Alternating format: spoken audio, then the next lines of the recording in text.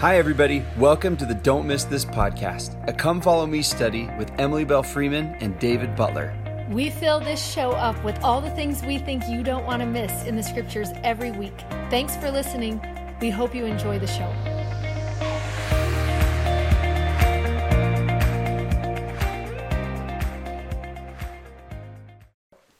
Hi, everybody. I'm David Butler. I'm Emily Freeman. Welcome to Don't Miss This. Okay, y'all, if you saw happy post-conference, by the way. Oh, I guess it's been two. Did we have one last week? I can't remember. Well, yes. It's residual. This is the first one we filmed after conference, so. And it was a good conference. Yeah, it really was. Oh, so good. I know. One thing I love doing, y'all might want to try this, is in your families or among friends or whatever in your group texts, is it's kind of cool to think about if there was one word you would pick as kind of the theme word for the whole conference, because like either it's what's impressed upon your mind that you picked out because you needed to hear it, or maybe impressed upon several of the speakers' minds, or a combo of both. It's just a cool way to facilitate the whole conversation. Say what your word is, and I'll say what my word was. Is it going to be the same word? Oh, I don't know, but I've switched words several times. So right now, I really do. I was I told everyone you have to pick one, and I honestly have. Well, that was me when I did Trek, and you have to walk for a person. You changed every day. Oh my gosh, I had so many names written on my bracelet. I kept changing who I wanted to walk for. I couldn't pick one person. What's the word of today? I think it would be oneness, like unity. Oh, I love that one. Okay, and mine felt like prepare. In every area. That's so funny because I put that on my Instagram, and that was the number 2 picked word, was prepare. And I would never ever have picked that word. Really? Yes. But and in my institute classes, everybody. We're so glad you have Jenny. Yeah. Everybody said that also. And I was like, y'all, I never ever would have picked that word. I was like, people kept saying. Somebody get food storage for him. People kept anybody who wants. People kept saying it, and I was like, what? Why are you picking that word? Everybody was. And I was like, I heard nothing about that. I heard hope, love, oneness, unity. I did. This is my best. Jenny, please bless you heard about prepare. I do have to tell you this.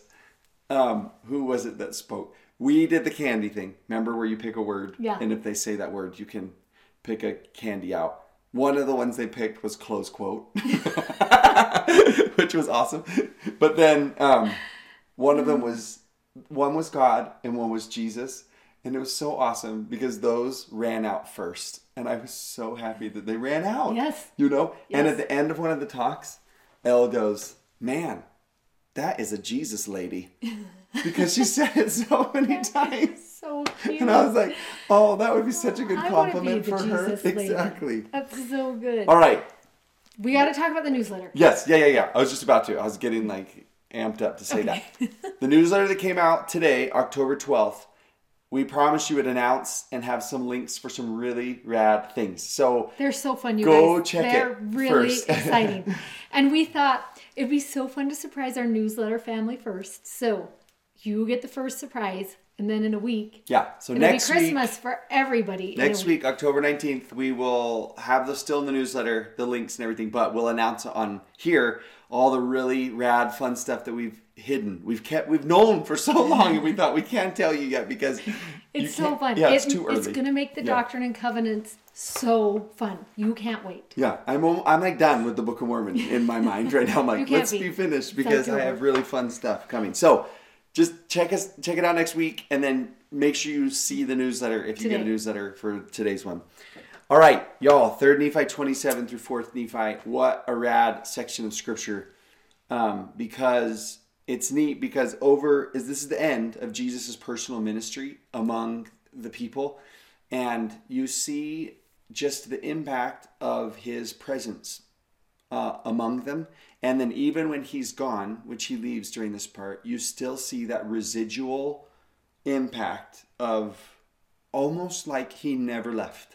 That he's still among them. And it's neat because we anticipate a day when Jesus will come again, but we can also experience him and the impact of his presence right now, even, with him not physically among us. Yeah, it's so interesting because we watch from that moment when he comes to the temple and all of the growth that happens with these people during the time while he's there, and this like transformation through Christ or through grace that happens as they're lifted up and they learn to draw near to him.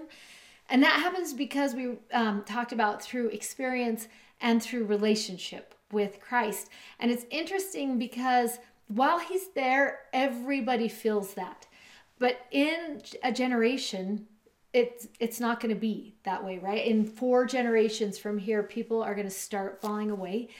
And it's interesting to me that I think the key is that personal experience and the relationship can continue even when he's not there. And for some of these people, it does. And it'll be interesting to watch that as we go through. Yeah, and to even see like what severs that relationship almost as a warning. Like here are the things that actually kind of seem to like dampen that relationship and that connection with him. But then we also get to see a list of like, oh, here are the things that actually kept Jesus alive and well among them. What were they doing? And then they became Jesus people. Yeah, like that lady. That makes us so okay, happy. We'll step out of the way so you can see this board before we jump in. I'm going to move that microphone a little closer. Okay. Oh, you see it? Yay. Okay, screen. Okay.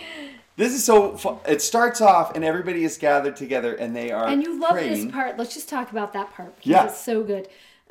You love that these words at the bottom of 1, they were gathered together, they were united, and then in mighty prayer and fasting. And I just love for a ward community, for a state community, but even for like a little family, when you have questions, that's such a great way to prepare to have a personal experience with the Savior. You love that they gathered together, they were united in mighty prayer and in fasting. And then we're going to watch. It's just going to open up the door for Jesus to enter in, and he's going to ask a question. Yeah. And I think it's neat to even think about, like today in Institute, we were starting with a prayer all together. And it's so funny that, we pray as a family, before we all go to bed and I pray in those Institute classes and stuff like that. But it's so good for me. I just had this thought today to stop and remember his promise that when 2 or 3 are gathered together in my name, there I will be also. And so good. You just get so used to saying prayers that you forget about what a sweet invitation that is to bring, to bring him. And you love because verse 2 starts out just like that. And Jesus again showed himself unto them, for they were praying. Yeah. And I just love that if you want him to reveal himself in your story, one of the best invitations is to pray. And it's cool because it's a prayer about a kind of a argument that they're having, and a question that they have. And it's neat to believe in a God. Neat. It's like we need a better word. It's really sweet to believe in a God that you can engage in questions and concerns with. That he doesn't like. That you. I can't he doesn't believe have time for that. Yeah, and it's just like, oh, great. If you have a problem with this or you wonder about this, let's engage with each other. Let's work through this. Their question is, what should we call the name of the church? Which is I want to know what the argument was. I know, before. but why? Why do you want to know? Because meanwhile, we have the same argument going on today. It's like an ongoing argument. I love when it says this. There are disputations among the people concerning this matter. When I read it, I was like, remember when President Nelson was like, you need to call the church by its full name? And how many people were like, you feel that same conversation brewing in 2020 that was brewing in AD 34 through 35. Do they have a nickname that was easier or something? Maybe. Because that was, but what did we say we want to call ourselves now? Latter-day Israel. Yes. Remember when I almost called him Hinckley. He loves President Hinckley though.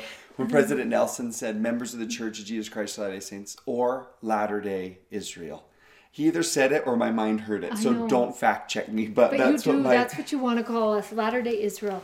Yeah. So they're wondering about this. And then he teaches them a really, really powerful lesson. He doesn't just say like, oh, duh, this is the name. But rather, he says, well, let's think about this. What's in a name? Why would we call it a certain name?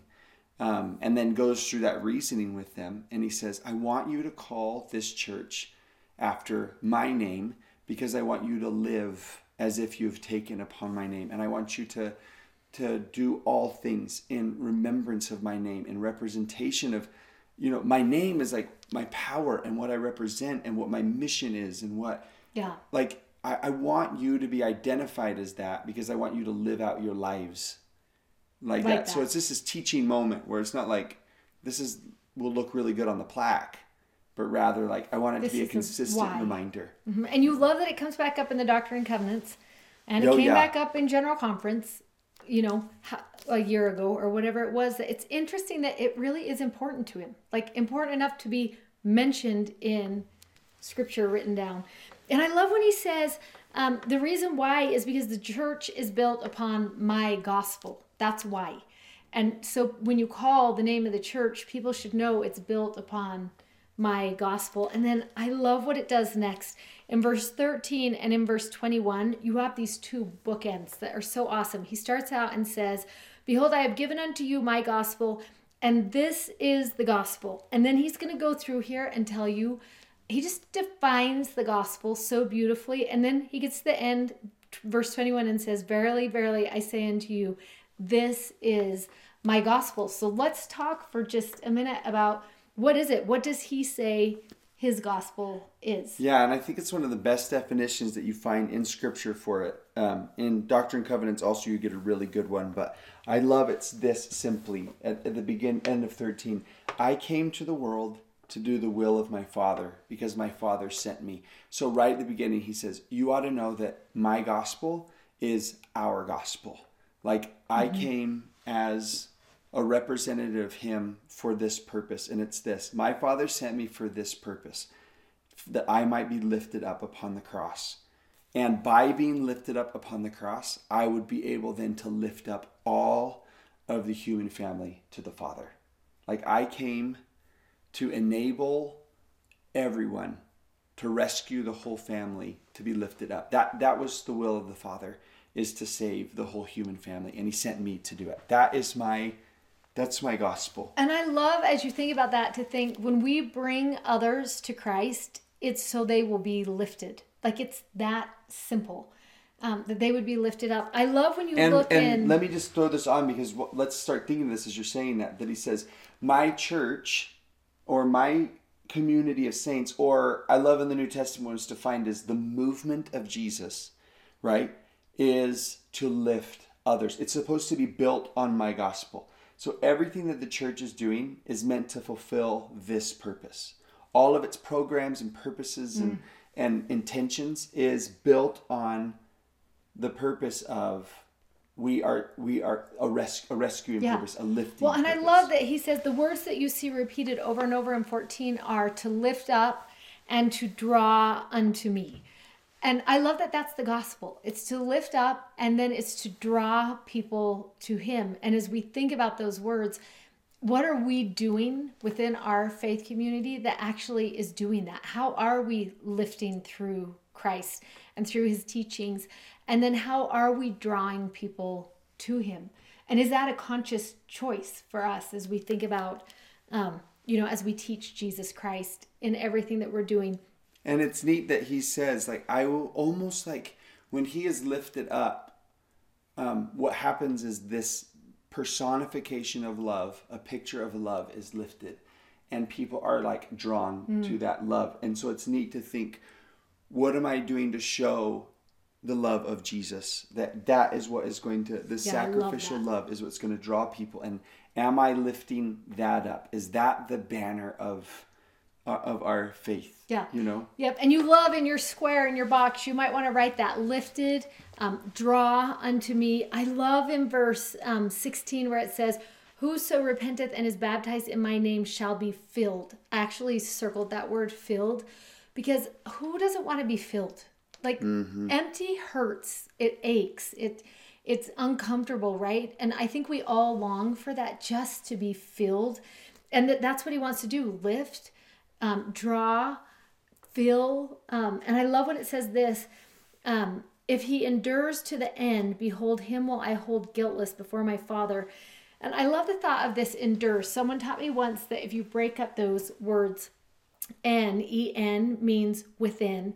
And then dur comes from the root word deru, which means firm, solid, or steadfast. So the two together, endure means you are firm, solid, and steadfast within. Don't you love that? That's what endure means, is that you would be just solid within. You would be steadfast within. So once you've been lifted and drawn and filled, then the next step is just stay steadfast now within. Yeah, and we added this that is not in this chapter, but you find in the Doctrine and Covenants and other places back in Helaman 5:12, that he says, and this is all built upon the rock, which is neat to think, like, how will I find that steadiness and that strength within? It's like on his consistency, on his like goodness, which is neat. I also love in 19, I love this thought. I used to think this was a threat until I learned who Jesus really was. And no unclean thing can enter into his kingdom. Therefore nothing entereth into his rest, save it be those who have washed their garments in my blood. And I just love the thought that only those who have been washed, will enter. Meaning no flawless people will be there. Only those who have been washed clean are going to be there. Yes. And it's neat to think like all of you will have to be and can be are invited to be washed. And it's so interesting too when you think about that, because in the book of Revelation, we heard this in conference, that phrase kind of talks about, it's going to tell us it will be those who have washed their garments in my blood. And in Revelation, it tells us their garments were white. Do you remember when they talked about this in conference? Because they had been washed in blood, which in your mind, you're like, how does that work? And it made me think, I was visiting Garrett a couple weeks ago, and he had this shirt that is one of his favorite shirts that had this big stain on it, and it's white. And my first thought was, who even buys white shirts? Because you could wear them like once. That's what happens. And like Garrett shouldn't buy white shirts, but it's his favorite color of shirt is white. And he was debating if he had to throw it away. And I was like, well, let me just take it home and work on it. And seriously, it took me a week to get it clean. Again, I did everything in the world. I tried all the things, and they did eventually work. All the things worked. But it was a lot of work to make that fabric white again. And when you read about that, their garments will be washed and they will be white because of the blood of the Lamb. I just think, most people would have thrown that shirt in the garbage. They just would have.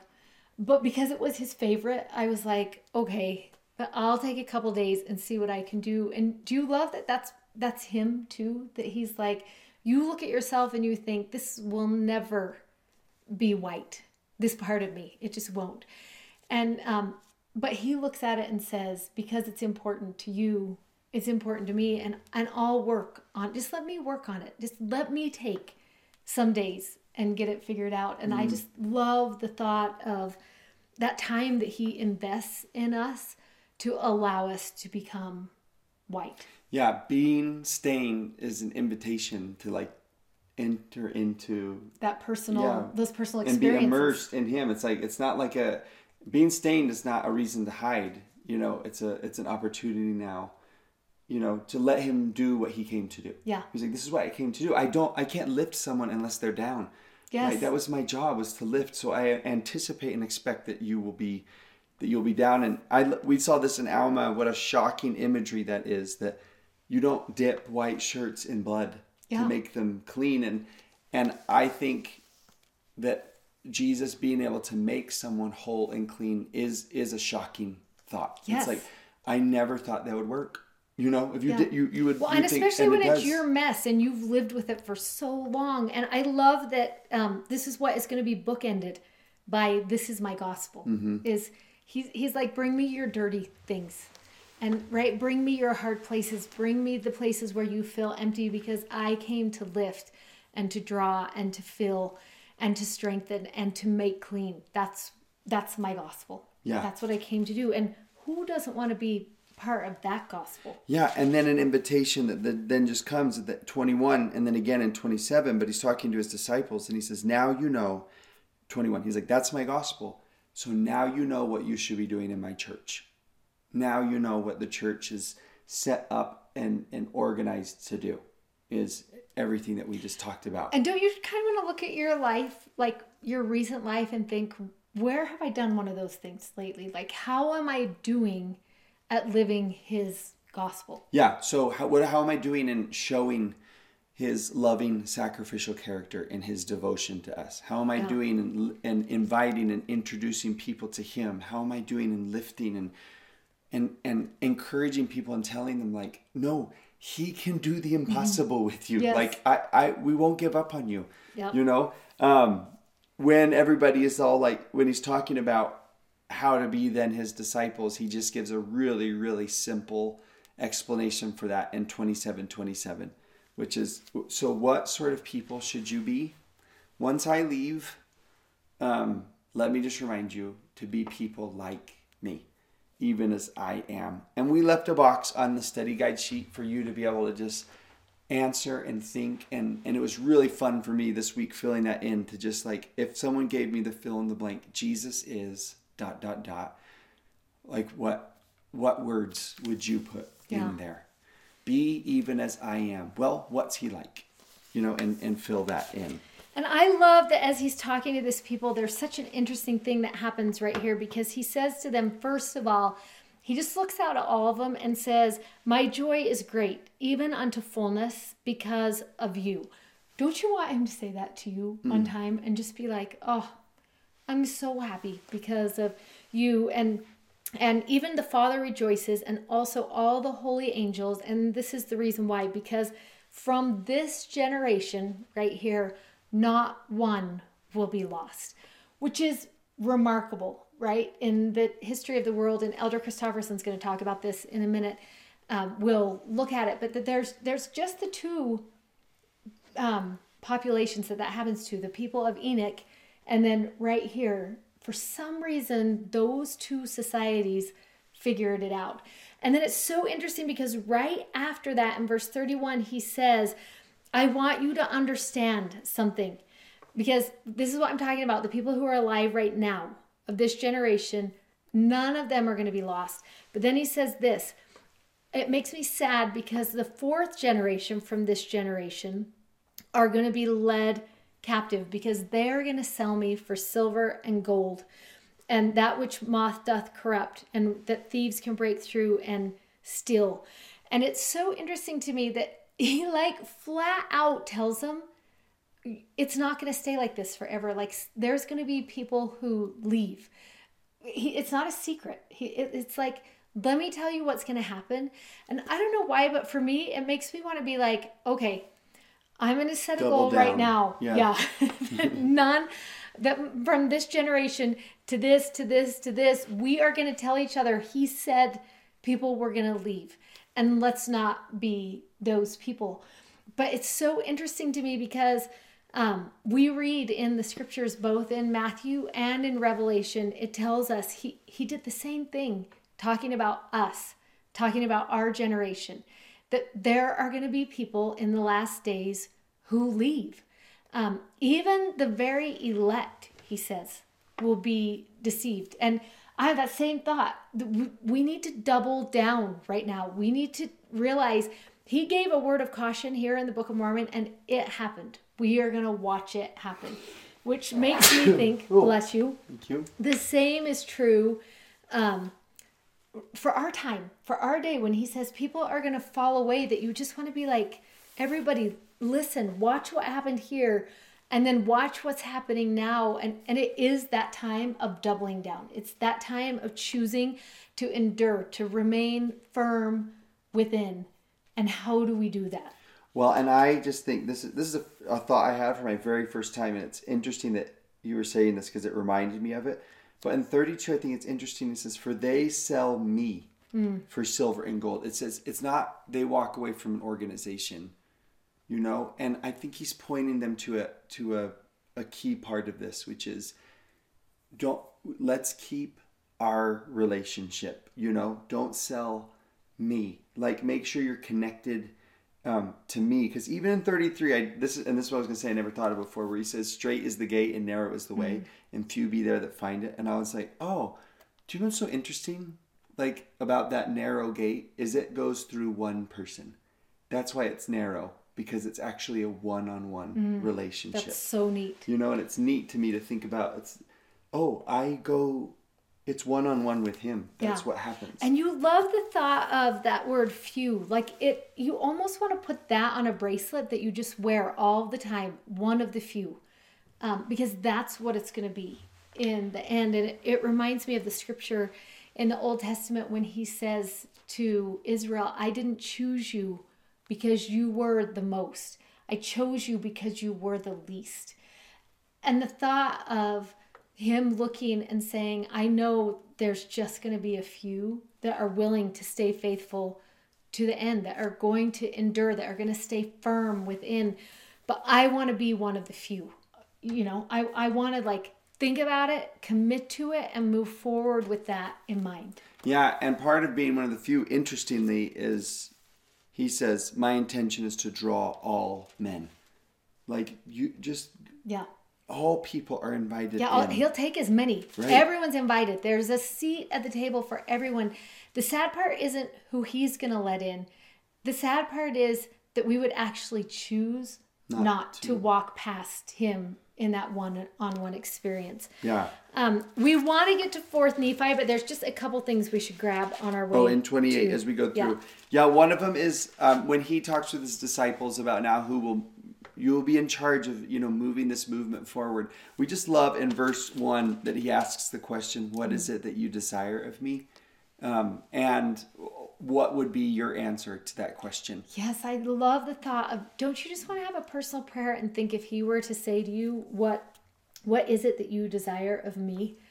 What would you lay out in that moment? And these particular disciples, they react in verse 5 by, being a little sad or sheepish in their hearts because they're like, we don't know if we're supposed to want that or not or whatever. And I just love that realness with them where they're just like, he's just like, well, what do you want? Yes. And these people wanted one. Yeah, because 9 want one, and 3, and this is where the 3 Nephites come from. Because 9 are like, when we reach the age of 70 or whatever, when we're done with our work, we just want to come back to where you are. But then there's 3 of them who that's not their choice. And it's still a good choice. I love that both choices were right and good. And I love the lesson we learn in that if Christ were to come and ask, what do you desire right now? What do you and what do I? We might all 3 have different things, and they would all be as important to him. Mm-hmm. So you see a lot in there, and the rest of that chapter is an explanation of the 3 Nephites, which is just kind of fun to look through and see about, what their mission and ministry would be, and we'll meet them again in a little bit. 29 is just another kind of a recap of what we looked at last time, where the Lord says, when these words come forth, that will be a sign unto you that these are the ending days, the gathering scene, that great movement that's going to, that one last time to draw all men. And we will, as we go from now until General Conference next time, try and point out to you the promises given to Covenant Israel. This is one section where you are going to find those promises. I love when he says that they may know that the covenant which the Father hath made with the children of Israel concerning their restoration to the lands of their inheritance is already beginning to be fulfilled. And then I love when he says it, you need not say that the Lord delays his coming unto the children of Israel in 2. And then in 3, you need not imagine in your hearts that the words which have been spoken are in vain. For behold, the Lord will remember his covenant, which he hath made unto his people of the house of Israel. And I love that as you think about the promises, like what stands out to you about the promises. I love the word restoration. I love the promise that he really is going to come again. Those are promises given to Covenant Israel. Is there anything else you would draw and just kind of speaking on those covenants, the promises to Israel, verse 6 and 7 are written in opposite, where he just says, oh, woe unto, or rather like, oh, how sad that there will be people who say the revelations are no longer, prophecies no longer, gifts are no longer, healings no longer, and there is no more miracle wrought by Jesus Christ. He says there will be some who will live thinking that, but you should know the promise to Israel is that you will live with revelation. You will live with gifts. You will live with healing, and you will live with miracles wrought by Jesus still. That like you will live earth accompanied by those promises. Yep. So this is a great one. If you're making and keeping a list, this is a great one to add to that list. Then 30 is just like this last, like, can we recap? Just like, and say this is what 30 by 30 is. I'm going to move. You can stay and I'm going to move because you're going to watch these words come here from verse 2. Does it start in 1? It starts in 1. Hearken is in verse 1, right? Where he just says, and so here's the plea. Hearken, all you who get these words eventually. Anybody who gets their hands on this book, will you hearken and hear the words of Jesus Christ, the Son of the living God? And he says, then in starting verse 2, you find these words, turn to him. And that's kind of a neat thought, especially with what we were talking about, where he says, turn and look. That's what you would turn, if someone were like telling you to turn, and like your eyes were closed and okay, turn around. Like, a surprise is there, something good, right? Yes. So get your eyes off that and look at this personification of love. Yeah. Right? And then you're going to repent. Which is a synonym with this. Yeah. But in this verse, it's particular. I mean, he lists a whole bunch of things that he says, you should unload those from your life. Sometimes the word repent means make room for something better.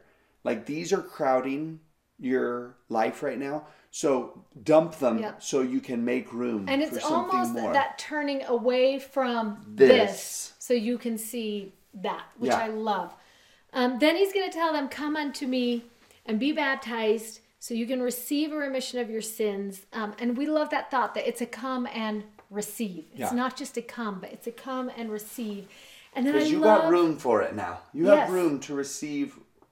Yep. And he tells you, and then all that empty space, I'm about to fill it, right? And be filled, he tells them.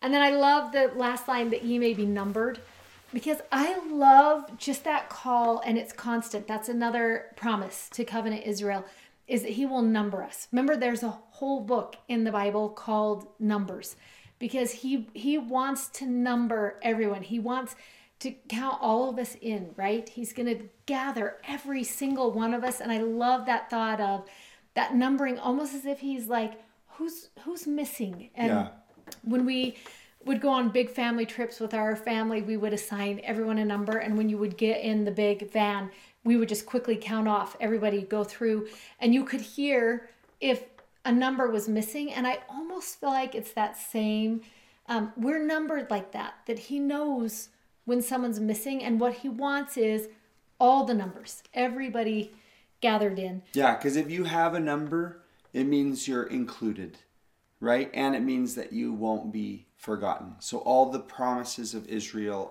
you're part of it. You're part of that numbered group. Yep. I love, as we get into 4th Nephi, and we heard about this in conference, and we just quickly want to remind you about some of these things because it's such a great lead into 4th Nephi.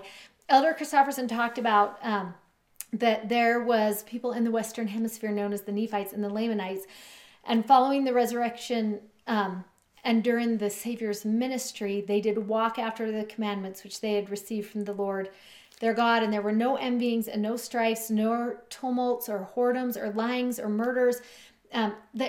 This line is so good. Surely there could not be a happier people among all the people who had been created by the hand of God. And Elder Christopherson was talking about this group and then the people of Enoch, and he talked about they were sustained by the blessings of heaven. And it came because they followed so well 2 great commandments, to love God and to love people. And it's because they were obedient to God in their personal lives, and then they looked after each other, that these societies were created, which is so interesting. And then we're going to read and see in a minute that unfortunately the ideal society, it didn't hold because they stopped doing those things that allowed them that personal relationship with Christ. And there was this one part that I wanted to... Okay, right here. He says, a thriving society can fail in time if it abandons the cardinal virtues that uphold its peace and prosperity.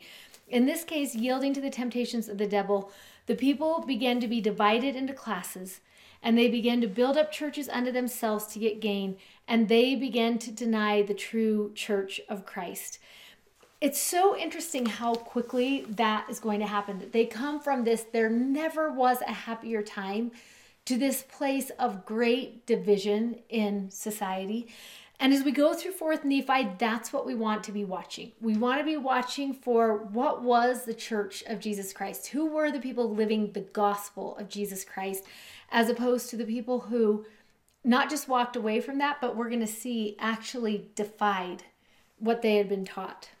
Yeah, so we have there's a list on that study guide sheet, and you can kind of just list this out and to see, okay, what does heaven look like then? Like what were they doing to make sure that Jesus remained among them, even though he was physically departed? And you start right at the very beginning, in verse 1 even, with them, like a consistent repentance. Like they're just consistently turning and checking in and just looking to him. Then you see the way that they deal with their disputations in verse 2, right? Every man to deal justly one with another, that they just worked through it with each other. 3, everything was in common among them, meaning there was no rich and no poor. They were of one heart and one mind, is the Zion phrase that's used, in the book of Moses. And all partaking of that heavenly gift, which is such a sweet phrase.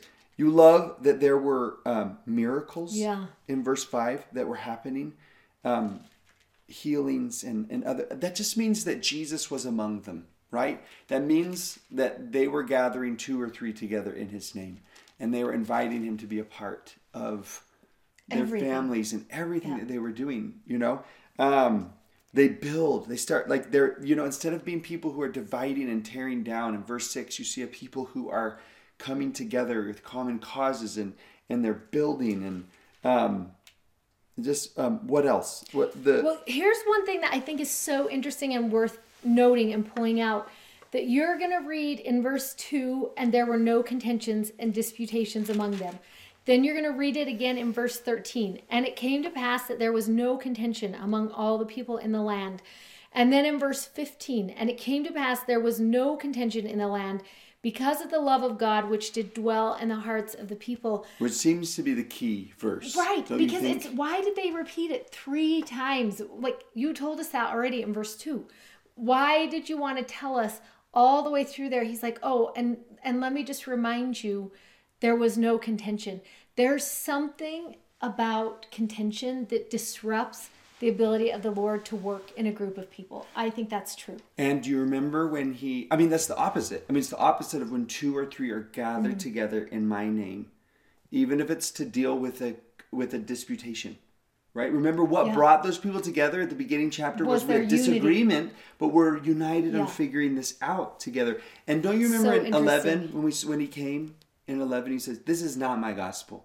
Remember when he says, "What is not my gospel is your contention and your divisions with each other." It's so interesting how he's elevating that principle. And I feel like we need to speak to it, that we actually live in a time where there is more division and contention than I remember in my lifetime right now.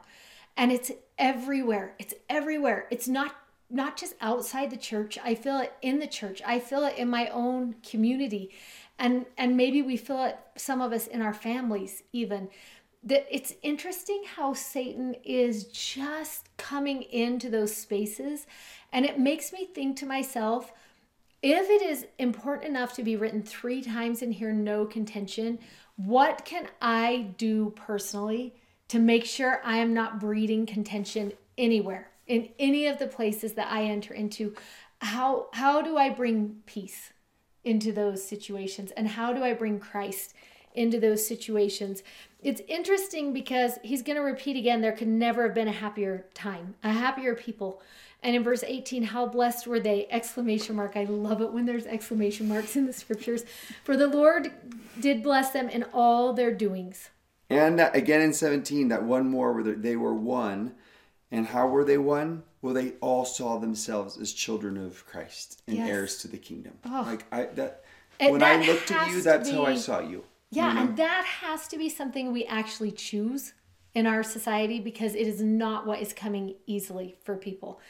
It's so interesting because right after this is when we're going to see that flip side of what heaven is not. And it's interesting in 20 when you read that it wasn't just people left the church. I love how he uses this word. They revolted from the church. Like it wasn't just a quiet walking away. It was a revolting from the church. And maybe this is interesting that, remember we said like the church is organized to do this. So it was a revolt against doing this. It was a revolt against drawing all men. It was revolting against lifting others up. And filling. And like, that's interesting. It wasn't a revolt against Sunday school. Yeah. It was the movement and the mission and the ministry of Jesus. That's what it was a revolt against. And you're going to see a lot of things. I'm going to pull out just a couple that are standouts for me. In 24, there began to be among them those who were lifted up in pride. And it had to do with what they were wearing and the fine things and the goods. They were divided into classes. The next thing is that Satan started to get a hold of their hearts. And right after that, the people started to harden their hearts, which is interesting because that is a sign of the times in the last days, is that men's hearts would wax cold, right? They just become hard. We lose that ability to love well. And, it's so interesting too, because in verse 35, it tells us that it came to pass in this year, yea, in the 231st year. And just a few verses in front of that, we were in the 201st year. So in 30 years, that's how fast the decline comes. Like it goes so fast. Once it starts, it's not slow. That revolt is fast. I think this one's so interesting in 38. They did teach their children that they should not believe, which again, it's like that revolted word. They didn't just walk away and got busy doing other things on Sunday or at the times when they would worship. They actually invested in teaching their children not to believe. And in 39, that they taught them to hate. Yes. That is so interesting as an opposite, right? They not believe in that unity message of Jesus and to hate. And then it tells us... Who wants that to be your family evening lesson? Today, we're going to learn how to hate people. And then they began to build up again the secret oaths and the combination of Gadianton. And then that becomes the fall, which we will look at next week as we go through the Book of Mormon. And we kind of watch what happens there, which there will be a lot of parallels for us in our time and in our day and what to be watching for. But it's so interesting to think of this lesson compared with, there were 4 different talks in General Conference. Did you notice that called out the city of Enoch? Unity. Yes. See, I heard you did good on that part. And I immediately Sunday night just read the whole Moses. 7. I think is it 6 and 7 or 7 and 8? There's 2, 6 and 7. Went through and just read because I was like, what is the lesson we need to know right now? Why would 4 different people have felt impressed to bring up that lesson? And then this 4th Nephi, that there's something there that is worth us actually taking the time to study and think about and work through. Yeah, and I just think maybe as a last thought, that difference between the love of God filling all of those people's hearts and then comparing it with that verse that says, and Satan got a hold of their heart. And I can't help but think about President Nelson's message on Sunday morning to say, let God prevail in your heart. Let him rule and reign there. You know, Jesus says back in 3 Nephi 27:15, this is the reason I was lifted up, to draw all men unto me. I died to unite and save the whole family. For you all to be one. That's the whole reason that I did that. Like, let that prevail. Let that rule and reign. It's so good. Yeah, it's a great lesson on where are you going to give your heart and who are you going to look to? And I love the thought of that. Just that letting him lift, letting him draw you in, letting him fill you, and then sending that out in the world. Yeah. So good. Okay, we'll see you next week. Okay, can't wait. This audio was taken from a YouTube video from our YouTube channel. You can find us on YouTube at Don't Miss This.